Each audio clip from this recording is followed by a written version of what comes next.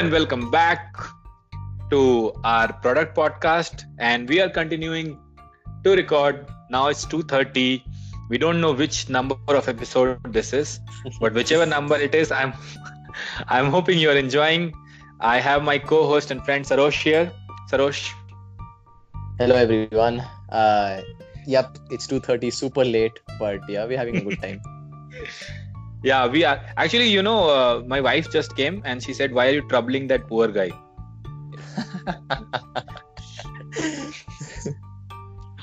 So Yeah, she's saying you I called guess it you looks called like him this. for like 15 minutes, and what's going on? I'm like, yeah, I know. hard to explain. So Sarosh, continuing our binge recording session on how to build awesome products. Next question. We talked about why data is important, and we talked about how to build that data infrastructure, right? Now we'll talk about how to use this data in more manners. Okay. And you were talking about experimenting. I cut you off because we wanted to make a short episode, and I'm sorry for that. But let's get back to experimenting with data. And the floor is yours, Sarosh. Yeah, so I was basically trying to introduce the concept of experimentation. So when you build all of this rich data platform, what it gives you is it gives you a static view of what's happening out there with the product. What experimentation lets you do is you can actually show one view of the product to one set of users and another view of the product to another set of users, and then you can actually pull out all of that data, all of those metrics for those two sets of users, and then you can compare them and see which of the two options are faring better. So this for me, I think A/B experimentation, when tech products brought this ability in, it made the job of a product manager so much easier, right?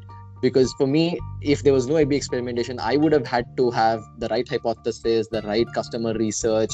I would have had to do so much more thinking and making sure my assumptions are right and then ship the right product. But now I can just be lazy and I can put two versions out there and I'll be like, I let the customer decide what is right. Do an A/B experiment. So A/B experimentation has made the life of, I think, everyone from the product team. If you're building a product, A/B experimentation is such a boon for you. I think everybody should leverage it, and if you're not leveraging it, you are missing out. I think that's all I can say. It's such an effective, such an amazing tool. Everybody should be A/B experimenting. Hey Sarosh, some of the marketing tools are very easy to do A/B experimentation with, but with product, it's a very conscious decision, right? Like it's not just about the colors of the button or the text size of the button. When it comes to product, how do you think about A/B experimentation? Like, let's get deep into this. Yeah. So for how we look at it, so for say example in Outlook is, like I said back in the session, we were talking about the PM spec. We define the success metrics, and then we define a rollout strategy, right? So a success metric just be that I could say, let's say, let me think of a right example.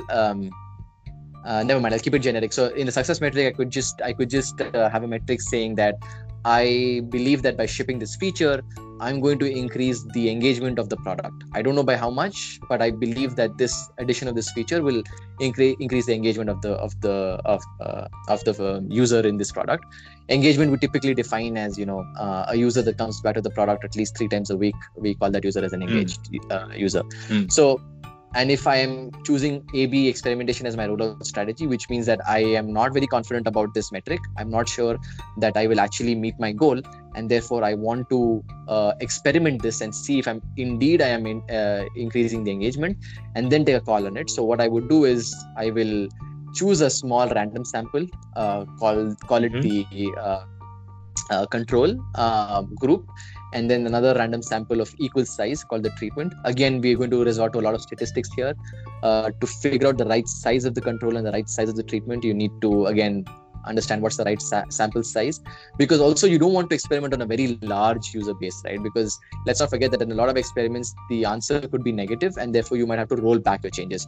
So if you experiment on like 50% of your population, that's not a good way of doing it, because after a week or two, that user base is not going to see that feature anymore. So you are constantly moving things around. So you choose typically a small enough population that can give you a statistically significant result. Sorry for using that big word, but that's what we try to talk about in A/B experiments. So just a brief about that is when you generate the scorecard, which is a kind of the result of the experiment, the statistically significant results are those which light up on the scorecard in darker colors. The more statistical significance of the result, the more confidence you can say that the change in the metric that you see is because of the change that you have done in the product between the control and the treatment. It's again a stats concept. I'll keep it a little light. Yes, give us an example. Yes. Okay. So let me take the example of this engagement only, right? So let's say I shipped my feature and the treatment is seeing it, and they see an increase in engagement. Earlier, let's say out of the sample of 100, so we have 100 people in the control and 100 people in the treatment. Let's say in the control, out of 100, 30 people are engaged, and in the treatment that I shipped, right? I've shipped a new feature in the treatment. 32 people are engaged, right? So now what does this mean, right? On the surface, it looks like awesome. 32 people have gotten engaged, and therefore it looks like my feature is working, right? But it's not that simple. You cannot say that with 100% certainty that extra 2 people who have gotten engaged in the treatment is because of the feature that you have built and shipped in the treatment. Even though between the control and the treatment, the only difference is that particular feature of yours. There is absolutely no other difference in the product.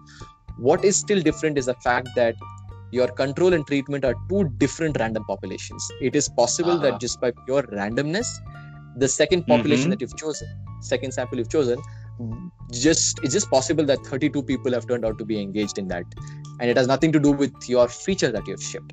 So you account for all of this in the sample size and in the statistical methods. So if you have like a larger sample, the possibility of error reduces, because the larger the sample, the more the randomness in it, and therefore this is how you come up with the right sample size.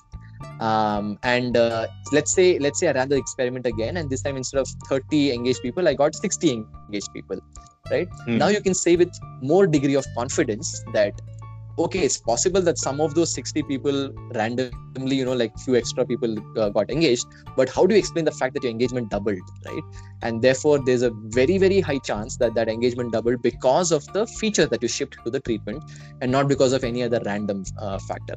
So that is what we mean when we say, is the result statistically significant or not? If it is statistically significant, it means you can explain it via statistics at a confidence level of say 95%. 95% is the industry standard. You can say at 95% confidence that this improvement in the metric is because of the change you made between the control and the treatment, and not because of a randomness in the population. So that's like a rundown of how we approach A/B experimentation in the real life. Yeah. Wow. Like seriously, this is amazing. Where do you read about these stuff? So I actually, typically large companies like Microsoft, we actually have data scientists to help figure this out and figure out the right random sample size, depending on your population, depending on what you're trying to test. There's a lot of stats that go in.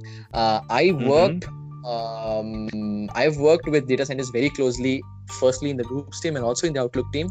I've ran at least 3 to 4 experiments where I had to do this analysis, and I must confess, like I knew nothing about this, but once I saw the data scientists working, it was really amazing, and I got myself immersed into the A/B scorecards, and I read it inside out. It took a couple of weeks. I actually read up about stats, brushed up about stats actually. That's when all of this started making sense. So the Bing team in Microsoft has a very, very strong experimentation culture, and you can imagine, right? Any product that thrives on ads has to have very strong experimentation, because even moving like small pieces of the ad has a huge impact in terms of revenue, and you want to be very careful about those changes. So you have to experiment on A/B. So a lot of this knowledge has come from the Bing team in our Outlook team, and they have done like a lot of great work in setting up this whole A/B experimentation platform. You mentioned some marketing tools out there, right? Like there are tools like I think Optimizely, something which is used outside a lot. We have our own proprietary software, right? We have it built into the control tower, and all of that flighting, and it's deeply rooted into the flighting itself. So you don't have to integrate the new tool. So all of that is thanks to the Bing team. Yeah, and shout out to Bing. So yeah, that's how I got some exposure to this field as well. Oh yeah, super interesting. Amazing. Yeah. You have more thoughts around this? I can listen to it. Yeah, so I think one of the things I want to talk about also is, having experimented so much, there is a downside to A/B experimentation. Like, it is this amazing magic bullet which can solve all your problems, but there is a small problem with A/B experimentation, and it comes in the sense of practicality.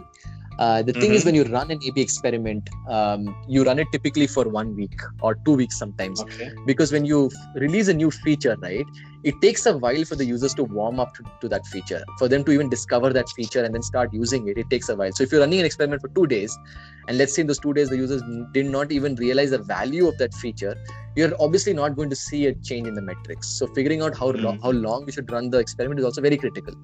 And sometimes when you want to roll out things quickly, you don't have the luxury of experimenting for multiple weeks and all of that. So eventually it becomes a question of cost. Are you willing to take that bite that bullet and ship this later, but ship it right? Or are you okay with making some compromises and ship this early? That's something you should think about when you're A/B experimenting. Another small downside is that so the thing with the A/B experiment is it's always relative, right? It's between the control and the treatment which is the better option. What it does not tell you is what is the actual best option. A great example, and I think this it's often quoted, is this. I think in Google, I don't even know if it's true or if it's just a myth anymore. They started A/B experimenting between different shades of blue for a particular button, and they kept A/B experimenting, and they kept digging deeper and deeper and deeper to find that right shade of blue. But you know what the problem is with this whole approach? Maybe the right answer is the green button, and you will never know it because you were focused on blue and you were just looking at the different shades of blue and you were just doing A/B experiments on that. So this whole concept of local maxima versus global maxima comes to play, and again, that's a stats concept. You might be so let's say you were experimenting between light blue, dark blue, darker blue, and maroon. Sorry, not maroon, navy blue. Let's say navy blue showed a massive spike compared to all the different blues. You might be getting a false belief that you've cracked the problem, right? Because you'll be like, okay, and with this navy blue, I have like 2x the engagement, and therefore this is the best thing. And the downside is you could also take these learnings and start applying it in other products. But maybe you've just missed out on the fact that there's a global maxima, which if you had used green, you would have gotten 4 times the engagement of choosing blue. So that is something you should be very, very careful about when you're A/B experimenting. Make sure you're picking very small scoped problems and have a view of the overall landscape as well. A/B experimenting is great in finding the solution in the close boundary of where your solution is. If your solution is very far away from your current boundary, then A/B is probably not the right way to do it. In that case, what you want to do is do some early usability or concept tests with a smaller population with just mocks. Get a sense of where your solution will lie, and then to figure out the right optimized solution, then do A/B tests. So if you start A/B testing right from the beginning, right? Like, let's imagine you're doing a greenfield project. You're from scratch, you're trying to build Outlook, and you want to decide if you want a very fundamental piece, if you want to try out 2 different options, then maybe A/B is not the right thing to do. Maybe you should take a call based on what you think is the right way to go ahead, based on early user feedback and all of that. And then smaller things inside that, those are great candidates to A/B experiment. So that's also there's a developer cost to it, no? So if you do a very big A/B experiment, that there's a developer cost to it as well. So maybe keep that also in mind. Yep, the whole cost in terms of shipping late and also in terms of dev cost. And a lot of times people also run multiple. It's not just A/B. It's sometimes A/B, C/B also. So that actually means you're building that many versions of the product to full production. It's not like you're shipping half-baked things, right? It actually has to be completely built and shipped, and then you're shipping 4 different versions, and then ultimately you're going to choose one version. So it's obviously, you need to be very luxurious, and your dev team has to be a little vela to be able to do all of these things and A/B experiment every single thing. So little vela, it seems. Nice. That's the downside to it.